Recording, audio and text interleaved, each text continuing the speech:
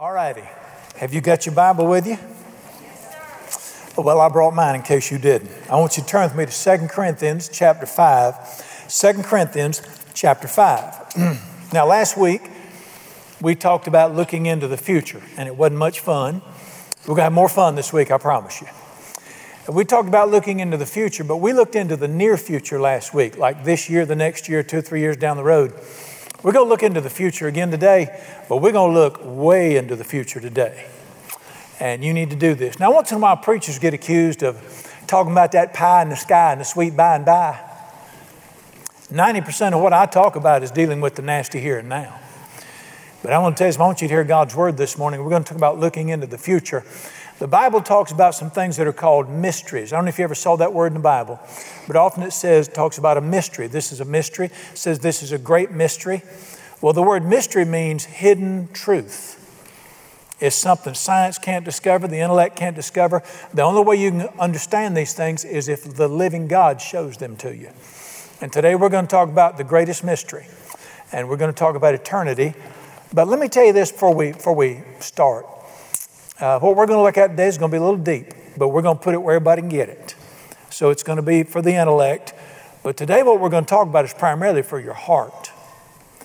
Did you know that when Jesus talked about eternity, he prefaced it by saying this: let not your heart be troubled. Let not your heart be afraid. So when Jesus talked about eternity, he was talking to people's hearts. Let me put it in language you can understand. How do you handle this thought? It could happen that I could never see my child again. How do you handle that? If you're in love like I am and you have a sweetheart that you love dearly, a husband or a wife, how do you handle the thought and the knowledge that it's going to happen that I'll never see them again, ever? How do you deal with that? See, these are heart issues.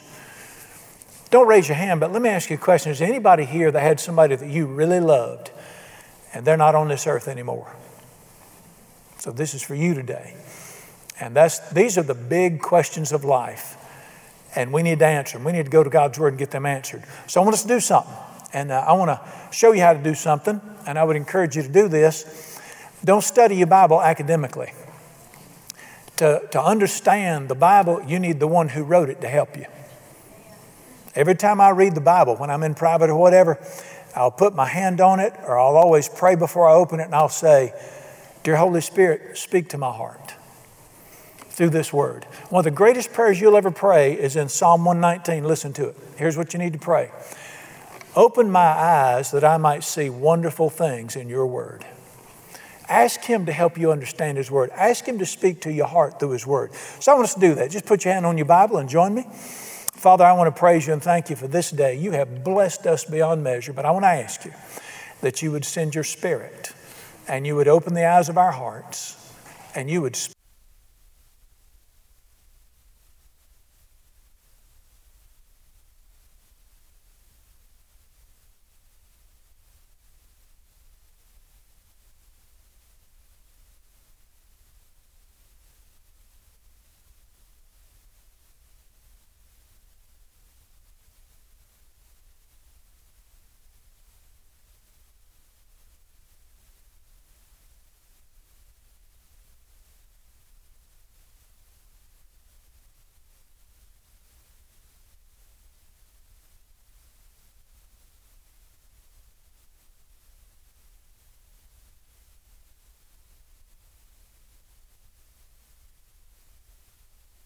Of a doubt.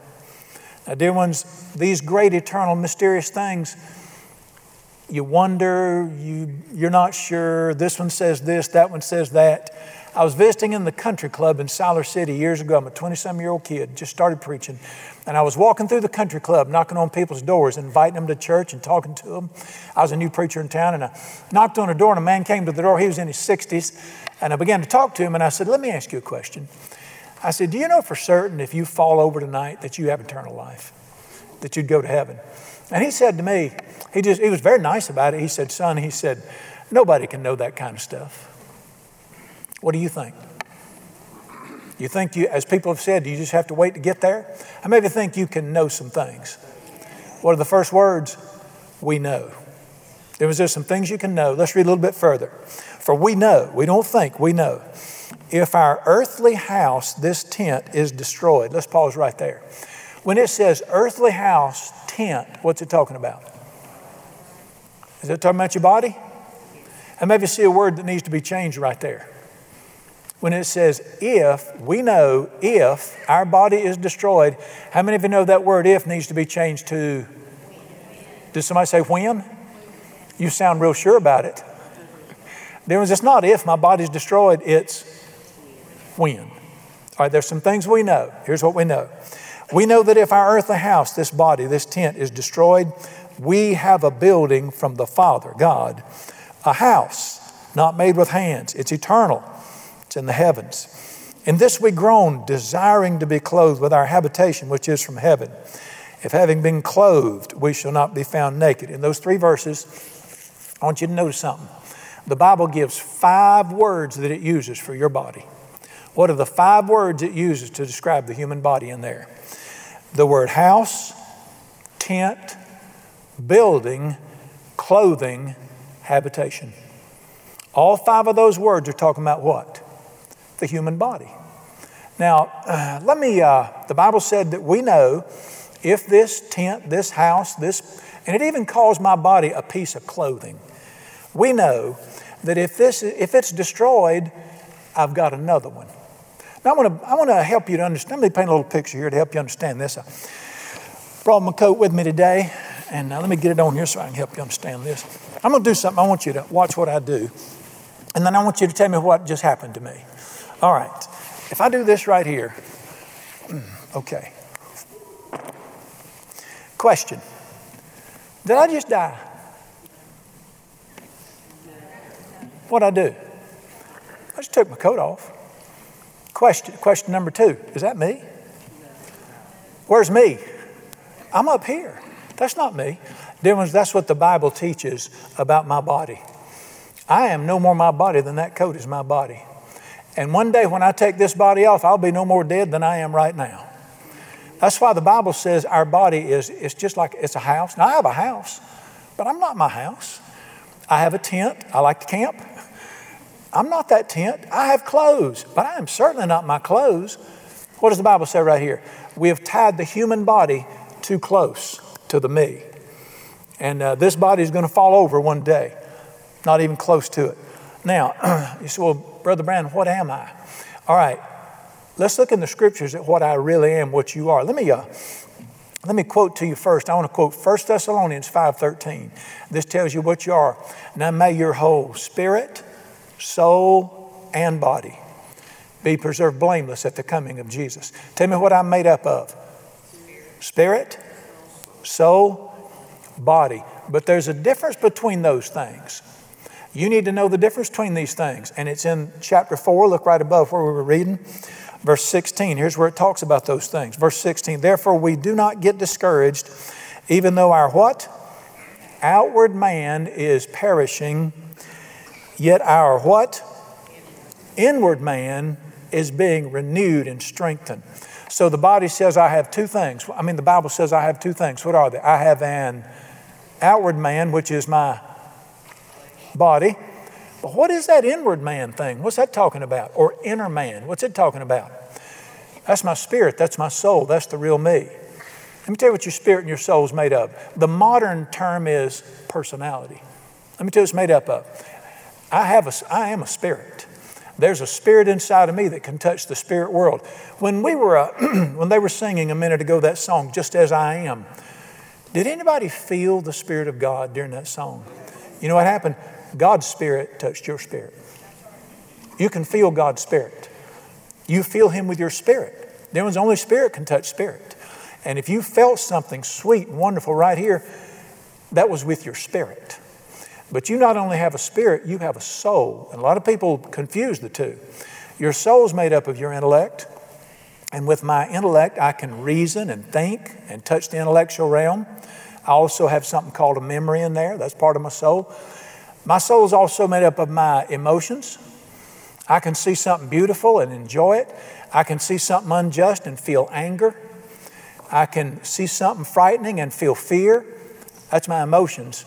And my soul's also made up, number 3, of my will. There's something inside of me that gets to make decisions. And those decisions chart the course of my life. All right, my inner man is my spirit, my emotions, my will. That's me. My outer man is my body. What's the difference between those two? Let's read verse 16 again. We do not get discouraged, though our outer man is perishing. Tell me what my outer man's doing. It's perishing. Now, if you're 18, your outer man is not perishing. Your outer man's still on the rise. If you're 25, your outer man is not perishing. It's leveled off. Are y'all ready to be blessed? If you're 35, your outer man's perishing. You have started the long, slow descent. Physiologists tell us that the peak of the human body is what? You grow till about 20. At 20, you level off until about 30, 32. And then at 32, you begin a descent into what they call the golden years. It's rust. Not many 40-year-old linemen in the NFL. Tom Brady's are unusual. So we grow, our outer man is growing. He levels off for about 10, 12 years. Then he starts this slow descent. I told you we'd have fun today. Starts this slow descent. What does the Bible say? My outward man is perishing. I'm 63. I cannot do at 63 what I could do at 23. I promise you. My mirror talks real ugly to me these days. If you're one of them people, your mirror's still talking nice to you, you just stick around a long while. It'll talk trash to you for long. All right, so what does the Bible say about the body? It is what? It has a downward cycle. It perishes. You knew this. But what does the Bible say about my inner man? It's not perishing. What's it doing? My inner man is being renewed every day. My inner man doesn't perish. My inner man never has a downward curve. My inner man goes only up. See the difference between those two? So the scripture teaches my inner man is always going up. You're not your body. You're just house. Now, dear ones, how many of you believe there's some things we can't see? Can I ask you a question? Just because you can't see it, does that mean it's not real? We're in trouble if that's the case, isn't it? Science studies what you can see and measures what you can see. Now, I'm not anti-science. I'm pro-science. I believe science has helped us a lot. But listen to me carefully. I am supra-science. There are some things above science. There are some things science can't touch. Now, there are things that we can see and there are things we can't see. I want you to look with me in verse 18 of chapter 4, the last verse in that chapter. We do not look at the things which are what? Seen. We don't focus on them. But the things which are not seen. Do you see the words, things that are not seen? So the Bible says there are some things you can't see. Watch this. For the things that are seen are temporary. The things that you can't see are eternal. All right, let me just point something out to you here. There are some things you can't see, but if you could see them, let me show you what the Bible says you do. Read with me in chapter 5, verse 2. In this tent we groan, earnestly desiring to be clothed with our habitation, which is from heaven. Verse 4. We are in this tent groan, being burdened, not because we want to be unclothed, but further clothed. All right, I want you to listen to this carefully. What is the number one fear of all of humanity? It's called the great fear of mankind. It's called the last enemy. What is it? Somebody say it. Death. Death is called the great fear. It's the last fear. And when you talk about dying, people, they recoil from it. They don't want to talk about it. I'm going into old age, leaving claw marks in the concrete. I do not like getting old. People talk about those glory days. You can stick it in your ear. I'll go back to 25 in a heartbeat. However, what does the Bible say right here? If you could see the things that are not seen, you would what? Groan to get there. I'm not a wintertime person. Those of you that are, there's something wrong with you. I love sweating 5 minutes after I wake up in the summertime. I want to sweat. I want to be hot. 94 is comfortable for me. And I long for those summer days when I can get outside and sweat and get back on the water. And so in the winter, I'm going, oh, it's January.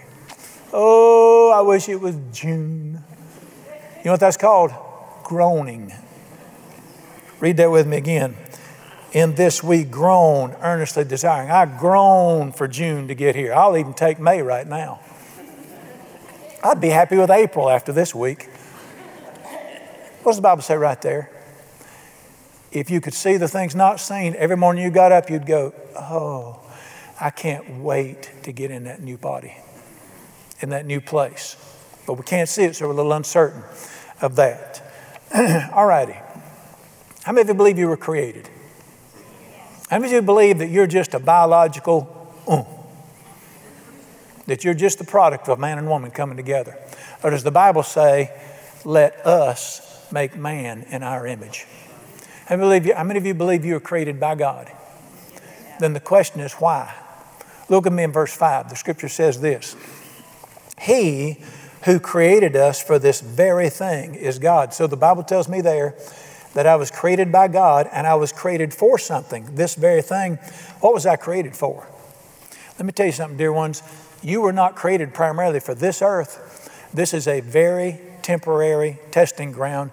You were really created for the next earth.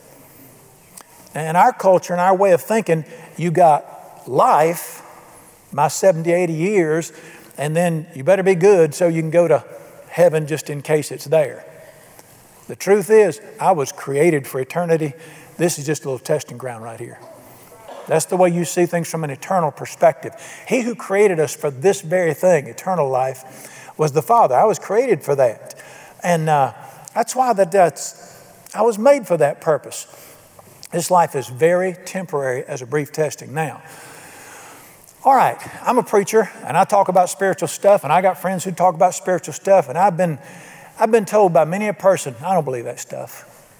I don't believe that heaven mess. I don't believe there's a God. I'm an atheist or an agnostic or whatever. All right, let me ask you a question. Can you know this stuff is real? Can you know that God is real? Can you know that this eternal life stuff is real? Or are we just guessing? Are we just hoping? I'm going to try to be good and not cuss and not smoke just in case he's there. No, friend, let me tell you something. This Bible says God has given you a guarantee that he's real. Your new body is real. The new earth is real. It's all real. He's given you a guarantee. What's that guarantee? Some of you experienced it just a little bit ago. I want you to look with me in verse 5. Here's the guarantee. He who created us for this very thing is God, who also has given us the Holy Spirit as a what? Guarantee. Tell me what the Holy Spirit is. It is a guarantee that there is a land that's fairer than day. It is a guarantee that if this body is destroyed, I have a body in the heavenlies, not made with hands. It is a guarantee that we live forever. The Holy Spirit is my guarantee from God that he's real and life is real. Eternal life is real. I don't know if you've ever experienced this or not, but if you ever experienced the presence of the Holy Spirit? I don't experience it all the time. Like, for instance, we were singing a little bit ago, Just As I Am, and some people you experienced a real sweet presence at your heart. That was God guaranteeing you that he's there and that everything he promised is real. And I experience that in prayer sometimes. I want you to turn with me a few pages to the right to see that in Ephesians. You've got 2 Corinthians, Galatians, and Ephesians chapter 1. Let me tell you what happens, or what happened to you. Ephesians chapter 1, we're going to look at two verses that talk about how God will guarantee it. I've had Christians say to me, I hope this stuff is real. I was sitting with a minister one day. We were sitting at the lake at a picnic table, and he looked at me and he was dead serious. And we had the Bible between us. And he said, what are we going to do if we get to the end of our lives and find out that some guy named Joe wrote this book under a tree? Anyways, that sounds like somebody's not sure about it. This is big stuff. I can't hope. I've got to know. I want to be sure this stuff is real. Is there a way you can know it's real? Watch this. Ephesians chapter 1 verse 13 says this. Ephesians 1:13, in Jesus you trusted after you heard the word of truth, the gospel of your salvation. How many of you did that? How many of you heard the gospel, the word of truth, and then you decided that's true? and you prayed and you trusted Jesus as your Savior. How many of you have done that? All right, doesn't it say that? You trusted Him after you heard the word of truth. Watch what happened. Verse 13, let's read it again. In Jesus you trusted after you heard the word of truth, the gospel, in whom also the moment you believed, you were sealed with the Holy Spirit of promise. The moment you called on Jesus, something happened to you. Something happened inside of you. What does the Bible say? The very Holy Spirit of God came inside of you, and He sealed you. Now, let me tell you something. Some people had a very emotional experience when that happened. I did. It was very powerful when I got saved. Holy Spirit knocked me down. Billy Graham, on the other hand, said, I didn't feel a thing. I just knew I was a sinner and I needed Jesus. Mordecai Ham was preaching at a tent meeting in Charlotte. I walked down the aisle and I accepted Jesus as my Savior. I think Billy Graham's saved. Listen to me. I don't go by what I felt. I go by what this word says. The Bible says the moment you believe, you are sealed with the Holy Spirit of God. And He comes inside of you. And now watch what the Bible says happens in verse 14. Now who's the who talking about here? The Holy Spirit. Who is the guarantee of our inheritance until the redemption of the purchased possession. God saved me the moment I called on His name. He put His Spirit inside of me. But the Bible says that there's going to come a day when I'll be with Him forever. That's the redemption of the purchased possession. But He left me something, and that Spirit is the guarantee of my eternal life and the new earth. This is a terrible way to illustrate this, but it's the best I can do. Is anybody here old enough to remember layaway? Do y'all remember layaway?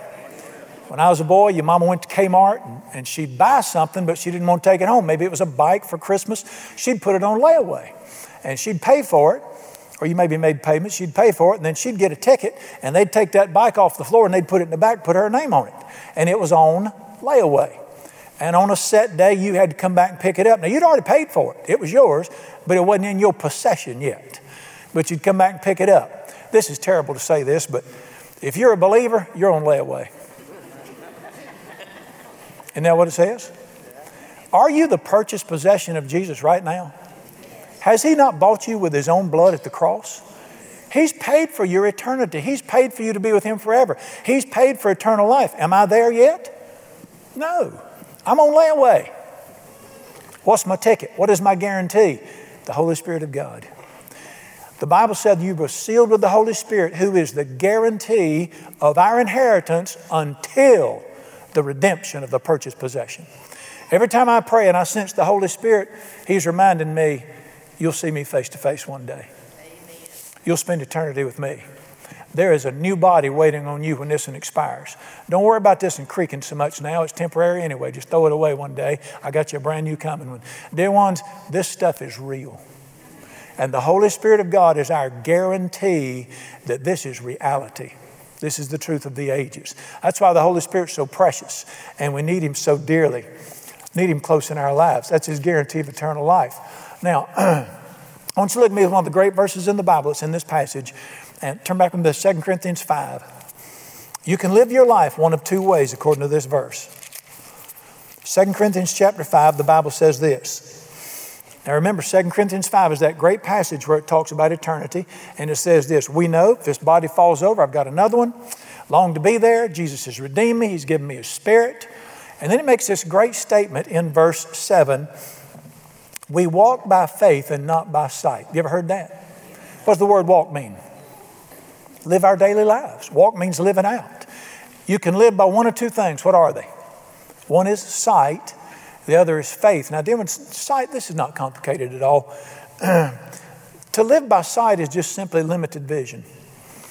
I believe what I can see. I believe what science can prove. I believe what my mind can accept. That's sight. That's living by limited knowledge. And dear ones, that's a pretty limited way to live. What if there's something I can't see? What if there's something my mind can't comprehend?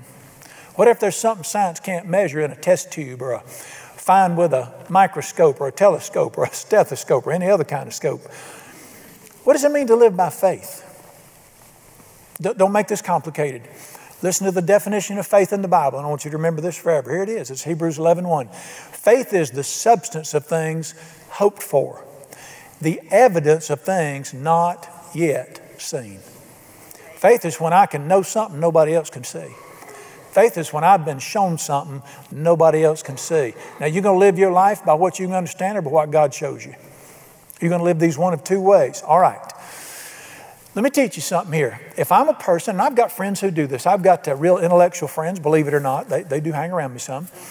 And their big heads get in the way of their tiny hearts. You don't find God with your head. You will find me when you search for me with all your heart. He reveals himself to the human heart. The greatest mind of my generation died 2 years ago. He was the great astrophysicist. And he said this, I have searched the universe over. There is no God. How can the smartest, arguably the smartest man in our generation, how could he not find God? He looked for him with the wrong thing. He looked for him with his mind through a telescope. I sought God with my heart. I find him every day. You find God when you search for me with all your heart. Now, I want to point something out, see if you agree with this. The Bible says in 1 Corinthians 15:19, if you live by sight, you can only go by what you see and what you can understand, you are pitiful. 1 Corinthians 15:19, if what we have in this life is only what we can see, we of all men are to be pitied. Let me explain to you why. I've got a wonderful marriage. I love my sweetheart. Every day with Katie is sweeter than the day before. I'm going to write a song about that. I love her dearly. We have the best time. And maybe your marriage is like that. But let me ask you this. What if you knew, no matter how good it is, you're fixing to never see them again? You are to be pitied. I love my children. We had them all home for Christmas. Some of you are still blessed to have your children in the house. Some of you are blessed to have them out of the house. But some of you, we just love our children. We love for them to be around. But what if you knew, let me tell you, all you can see is this. One day I'll never see them again. That's sight. You are to be pitied. What if I had somebody I loved and they're no longer on this earth and I will never see them again? You are to be pitied. If all we have is what we have on this earth, we are to be pitied. That's living by sight. That's a pretty pitiful life, isn't it? You say, Brother Brown, I'm 20 years old, got my whole life in front of me. I sneezed and I'm 63. Buckle up, Doc. I got news for you. This train picks up speed on the other side of 32.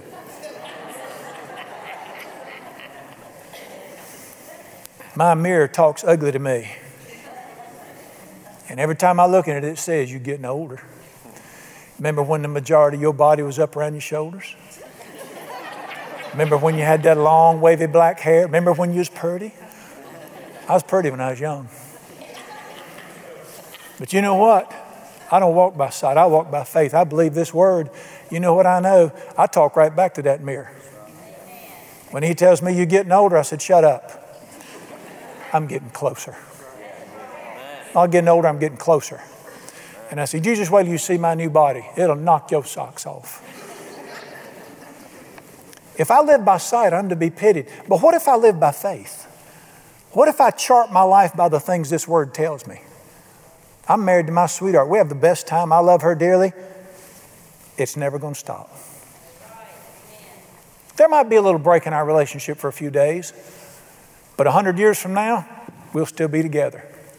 She asked me, do you think we'll live in the same mansion? I said, are you excited? Are you upset? Why are you asking? All three of my children have trusted Jesus.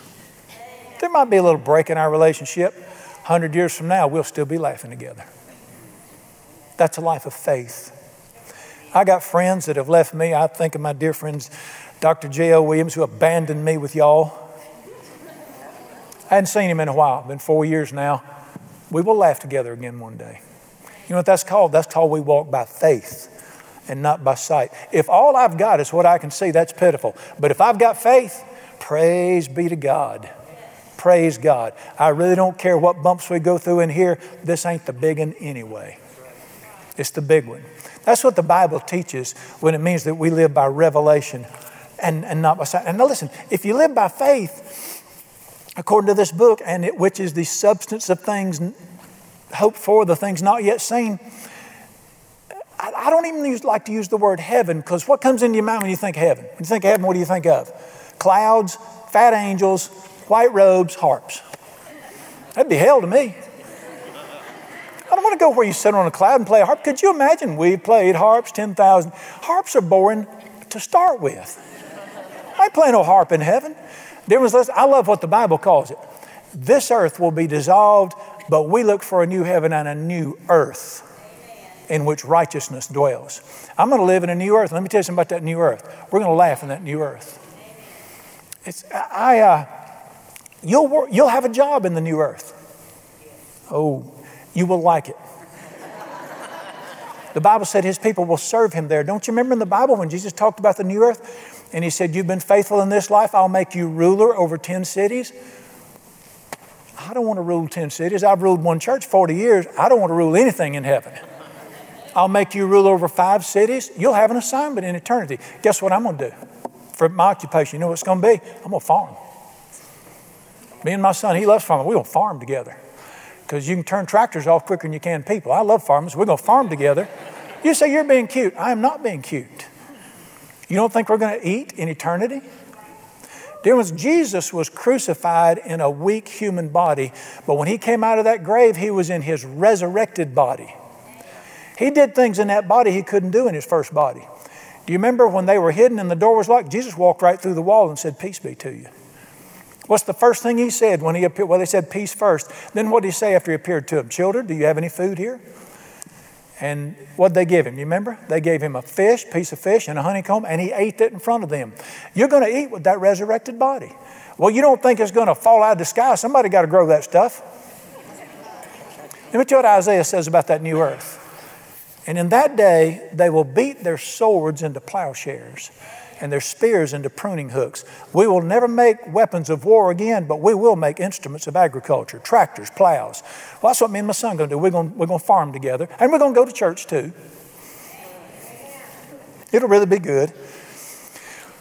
A couple years ago, I'm fishing with a fellow in South Florida. He played for the Miami Dolphins in the early 70s when they were the only NFL team to ever go undefeated and win the Super Bowl, played under Don Shula. And he got hurt, had a career-ending injury, so he became a fishing guide. We're fishing together. We had the best time that day hearing about his stories. We got to the end of the day and I said, Chet, let me ask you something. You going to be in heaven to fish with me in heaven one day? And he said, I suppose they've got a river or something up there. Lakes maybe. Can I ask you a question? Are there going to be rivers in heaven and lakes in heaven? It is the new earth. Are there rivers in this earth? Are there lakes on this earth? Who created this earth before we screwed it up? He is the one who will make a new earth. For those of you that were scared you was going to sit on a cloud and play a harp, this is your day. For those of you like me and you love the outdoors and you love fishing and you love breathing and you love God's creation, the new earth in righteousness, it just means everything's going to be right. It's going to be this earth before we screwed it up. It's going to be perfect. And let me throw this in. Let me tell you some other things. This is something else about this. If your grandmother loved Jesus and she's in heaven, you will see her. But she's not going to look like your grandmother. There ain't no old people in heaven. Hang on. The Bible said that the aging process was the result of sin. You weren't ever supposed to age. It came in after the fall of man. Your grandmama's going to be 25 in heaven. Yeah, that really, all right. I wasn't wanting to take this thing for eternity anyway. I'm going to look like Trebor Hamilton when we get to heaven. I ain't going to be fat no more. Dear ones, please listen to me. This verse applies both ways. Eye has not seen nor has ear heard, neither is it in the heart of man, all the things God has prepared. And that's why we look at the things that are not seen. Now you say, well, that's that way down the road stuff. You listen to me. You're not ready to live on this earth till you're ready to die and go to the next one. And when you're ready for eternity, you're ready to really live on this planet and enjoy yourself. That's why we walk by faith and not by sight. All right, let me throw this out here. Why this passage? Why is this in the Bible? This is in here to help me and you with something. And let me say this again. This is in here so that we're not wandering around saying, well, you know, Dr. Smellfungus and this group says this and that group says that. And my atheist friend, one of the greatest mysteries in the world to me, if this offends you, I'm sorry, be offended and get over it. A certain pale blue university 23 miles east of here has a religion department. And the chairman of the religion department is an atheist. Look it up. How many of you know an atheist has got no business teaching anybody about God? I just thought I'd point that out. There's a red university up the road. They believe in God over there, in case you're just wondering. Dear ones, let me tell you something. Why is this in the Bible? What's the first words? We know. I want you to know this isn't phony baloney. This isn't makeup. This is reality. This is truth. And you need to know these things. You need to know the truth about eternity. That's why it's in there. Secondly, this truth will set you free from man's greatest fear. A lot of people are scared of different things. What does the Bible say is the greatest fear? The Bible calls death the last enemy. Death is an enemy. You know why people hate death? You know why they hate to even talk about it? Because there's something inside of here that knows we're not supposed to die. We were not created to die. We're eternal creatures. That's why when you talk to people about death, they just recoil. I've tried to talk to people about Jesus before, and they'll say, I don't want to talk about that. And I'll say, well, fine. Guarantee me you're never going to do it. I'll never talk about it. Because we hate death. Mary Kay got rich off people hating death. We don't even want to talk about it. Saddest job in the world to be a life insurance salesman. Nobody wants to talk about it. But let me tell you something. How many of you know that this statistic has always held true? 1 out of 1 people that's born dies. You know what the greatest thing God can give you in this earth? Hebrews chapter 2, listen to this. Because we had to wear a human body, Jesus put on a human body and died in that human body in our place that he might destroy him who had the power of death, that is the devil, and set us free all the days of our lives from the fear of death. Listen, this is given so that instead of, now I'll be honest with you, I'm not looking forward to falling over. That's natural. I can't tomorrow. I promised Mom I'd fix the sink in the bathroom tomorrow, so I've got to stay a little bit longer. But you know how wonderful it is to face death, look it right in the eye and say, you can't touch me. Do you know how wonderful it is to say, as the Bible says, where's your sting? Where's your victory, O grave? You didn't get me. All you got was my body. I love the old tombstone in the old country church. There's a man named Mr. Pease went to church there. And when he died, his wife wrote on the stone, this ain't Pease. This is just the pod. Pease shelled out and went to God. That's the truth.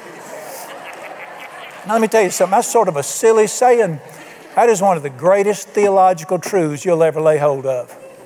Then either this stuff is real or it's not. But when I hear this, his spirit bears witness and says, this is truth. This is the reality. If we knew the truth and got it down in our hearts, there was an older lady. She died at 84, I believe, years old. Greatest hymn writer that ever lived. Her name was Fanny Crosby. She wrote most of our great hymns, or not most, many of them. Blessed Assurance, Jesus is Mine, many of those great hymns. She went into a coma, they thought. She was dying. Her sister sat up with her. The doctor came in the room to see her one day, and her sister asked him, said, do you think that she'll go soon? And the doctor said, probably today. They didn't know she could hear him. When the doctor said probably today, she hollered out, too good to be true. You know what that is?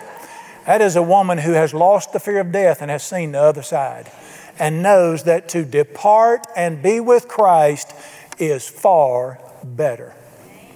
Let me tell you something. I got a great life going on. I'm married to the world's greatest woman. I love life. I'm just content and blessed. I'm so old now I don't have to impress anybody. I don't care what they say. I got a great life. But praise God, one of these days I'm going to fall over and it's going to be an instant upgrade. That is living. Jesus came that you might have eternal life and abundant life, and you don't have to give up one for the other. You can have both. So this was given to help and to celebrate his goodness. I want us to get, you need to get this down in your heart. One of my favorite songs in this area was written by a great saint named Randy Travis. And Randy wrote a song, and it is one of the greatest songs dealing with the Bible truth here. And it talked about the death of his grandfather, and it went like this. By my grandfather's bed, my mother is broken. Psalm 91, God is our refuge. She doesn't want to hear anything about his leaving. But he stirs, and he says, if you could only see what I see. If you could only hear the angels singing. If you could only know how much he loves you. And I've heard of this before. He was a man and his granddad was a godly man. And at that place right there, I've heard of this. He still had one foot on this earth, but he had the other foot in the other one. And he could see some things here and still talk back there. I've heard of that a time or two. Dear ones, I'm going to tell you something. If all of us, I just wish I could get all of you on a bus and let's take a day trip. When you came back, you would never be afraid of anything else longest day of your life. You'd never worry about anything longest day of your life. You'd be a changed person. I want to quit by telling you about a man that did. I'm pretty skeptical in my old age about stories that people tell. I stick with this book right here. But once in a while I come across a story and I know it was true. There was a man years ago named Ray Edmond. Ray was the president of Wheaton College from the 40s to 1967. And Ray was one of the godliest men in our nation. That's back when Wheaton College was the premier Christian school in our nation. It's not quite that great anymore. But at that time it was a great school, and Ray was the president of Wheaton College for years. He had a young student in Wheaton, and he saw promise in this young student, and he saw that God's hand was on him, so he took him in personally and mentored him. His young friend's name was Billy Graham. And he was Billy Graham's mentor. And then after Billy became an evangelist, Ray became the vice president of Billy Graham's organization. But he had an experience as a young man. He went to college. At 21 years old, he graduated and he went to Ecuador as a missionary to the Indians in Ecuador. And Ecuador is still a primitive place now. It was very primitive back then. And he met another young lady there. She was a missionary there. They got married pretty quick. And within a year, they had a little baby. And when that little baby was just a few months old, Ray contracted typhoid fever. And it was deadly. It was back in the 1923-4, not much medical help there. And he was dying from typhoid fever. And the doctor didn't give him any hope. And Ray said it was very unusual because I'd been with people that died before. I'd studied this. But he said, I'm laying there in that bed. And he said, I'm in what they called a coma. I couldn't communicate. I couldn't speak. But he said, I was completely aware of what was going on around me. And I've heard medical doctors say that before. Even if they can't talk to you, they can hear you. And he said, back then, and even some places today, when somebody dies in the tropics, you bury them that day. You don't wait. You have to bury them that day. And a friend had already dyed his wife's wedding dress black, making preparations for his funeral. And the doctor said it won't be long. And he said, I just knew that I was dying. And he said, here I am, a brand new wife, got a little few-month-old baby. Well, naturally, nobody'd want to leave that. He said, but you know what? I was at perfect peace. He said, I wasn't upset. He said, I was just at peace, but I knew you're going to die. And he said, I sensed that I was getting weaker. And he said, what I didn't know, and I found out later, and he wrote this in his biography, he said, I found out later that in Massachusetts, there was a missionary conference taking place. And that's where missionaries will come together, 200 or 300, and they'll encourage each other for a couple of days, and they'll teach each other. There was a missionary conference taking place, and a missionary was up speaking to these other missionaries. I think there was about 200 people there. And the man who was running the conference, he said, I became overwhelmed with the presence of God, the Holy Spirit, impressing me, Ray Edmond's in trouble, and you need to pray for him. He said, I just became so impressed by God, and I thought, well, we'll wait. And the Holy Spirit impressed me, you need to do it now. And of course, he knew him because he'd been one of his professors. And he said, I just stood up, just stopped the speaker and said, I'm sorry to interrupt. Said, folks, the Holy Spirit's impressing me that one of my young missionaries, Ray Edmond's, in trouble, and I want us to just stop and pray for him right now. And they just stopped, and they all got on their knees and began to pray. And Ray said, all of a sudden, I became aware that it was time. And he said, I'd heard of this. He said, but I experienced it. He said, my spirit, man, my body just rose, started rising right out of my body. And he said, I just remember I was going up. And he said, there was this light, just white light all around me. And I've heard that from people before. And he said, I don't know whether I was like up in the air in the room or I don't know where I was, but I just remember I was ascending up. And he said, I became overwhelmed. He said, I can't even describe it. He said, words fail me to describe the sweetness and the peace. And I knew I was in the love of God. And he said, I was being drawn closer and closer. And he said, I've studied about it, I've heard about it, but I've never experienced the love of God like this. And he said, I knew I was being drawn to the presence of God. And he said, I just remember thinking more than I ever dreamed it would be. And he said, all of a sudden, and I think this had to do with the prayers being made, I believe the Spirit of God prompted the people. He said, I just stopped ascending and I heard a voice say to me, it's not time. You need to go back. And he said, it was the sweet voice of God. And he said, I began to descend back toward my body. And now listen to what he said. He said, I got a young wife. I got a brand new baby. I've got a career in front of me.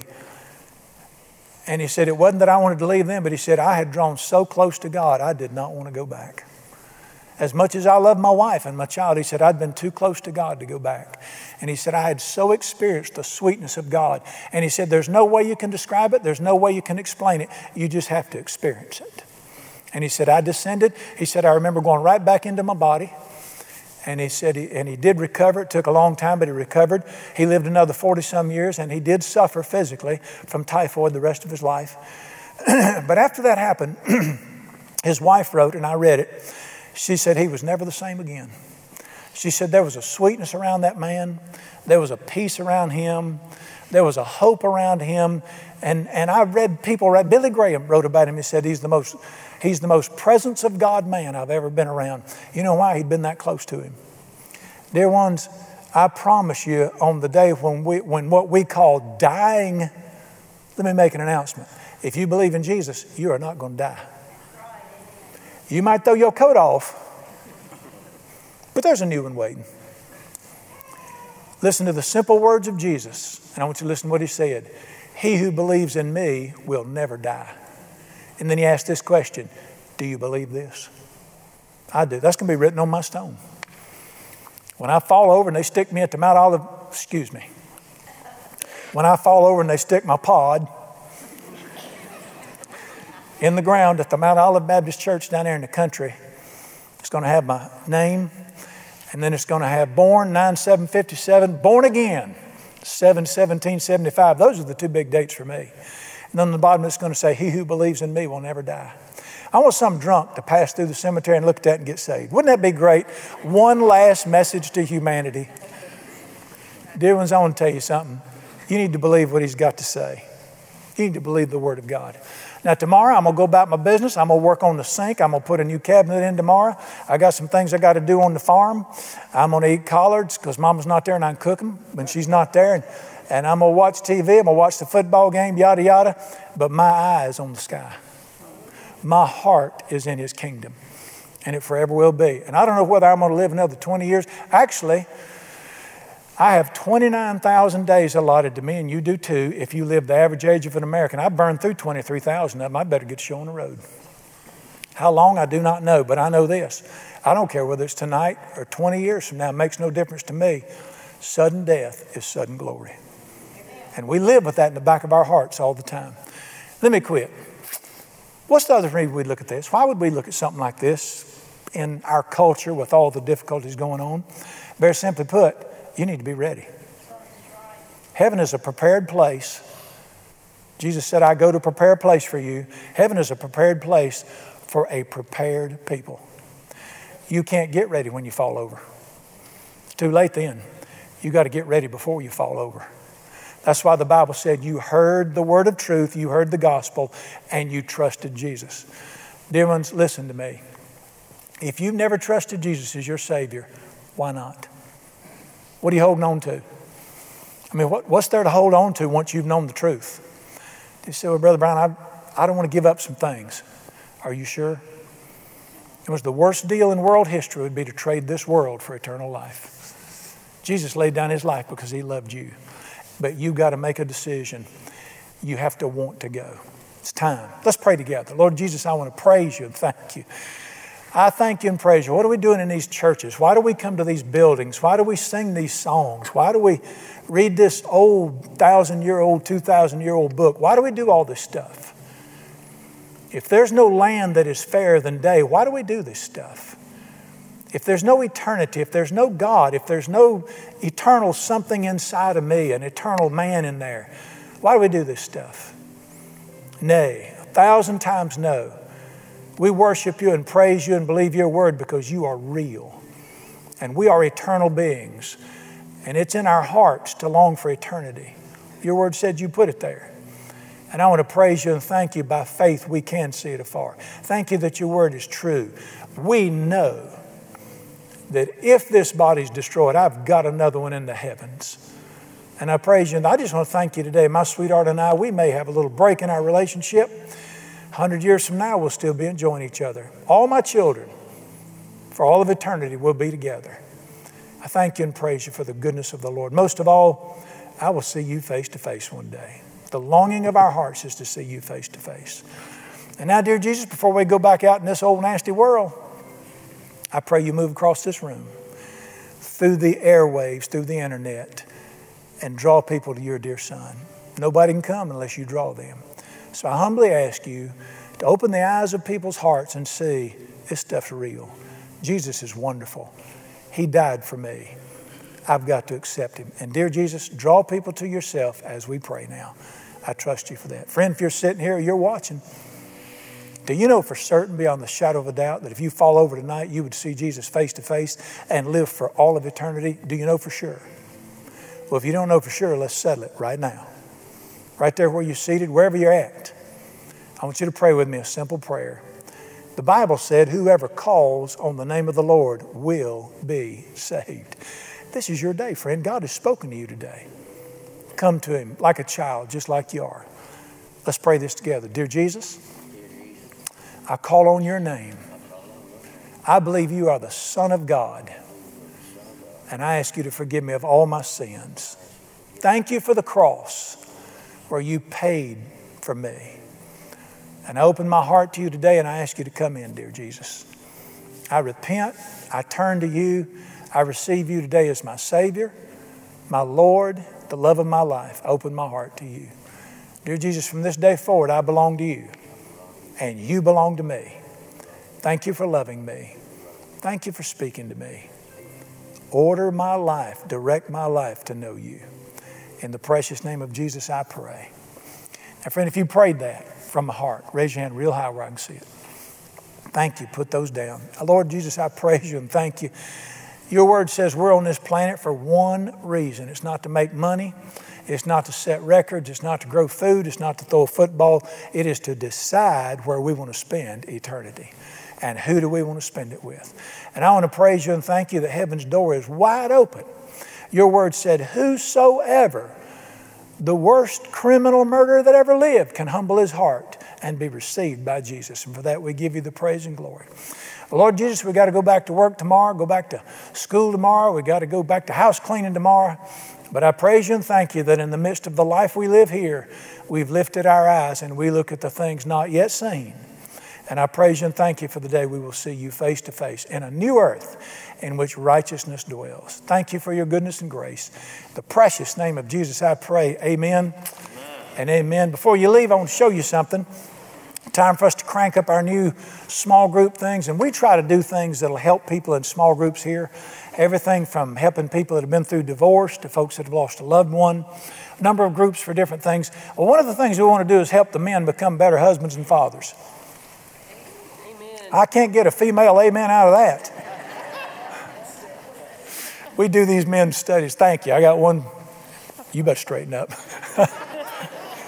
One of the things we do is put men together. Something happens when men get together and women aren't in the room. God just works through men like that. And we began a new men's study, a new men's time together, not this Monday, but the next Monday.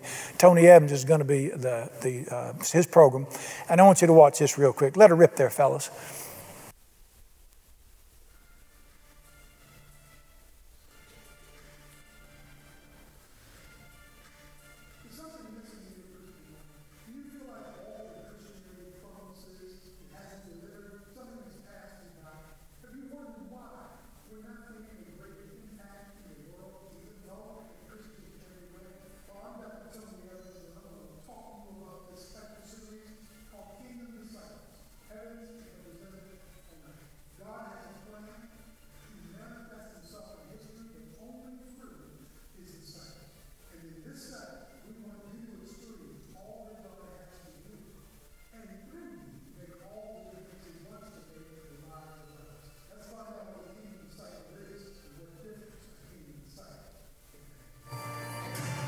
All right, and again, that starts Monday week. Guys, if you're interested in that, you can go to the website and find it. You can call up here, they'll take care of you. We want to do everything we can do to get everything Jesus died to give us. in every area. I want to thank you for being here today. I remind you, you can smile at folks, but you cannot kiss them on the mouth on the way out. Don't hug real close. Hug yourself if you need to hug somebody. And I long for the day. By this time next year, somebody's going to say, Corona what? God bless you. I love you.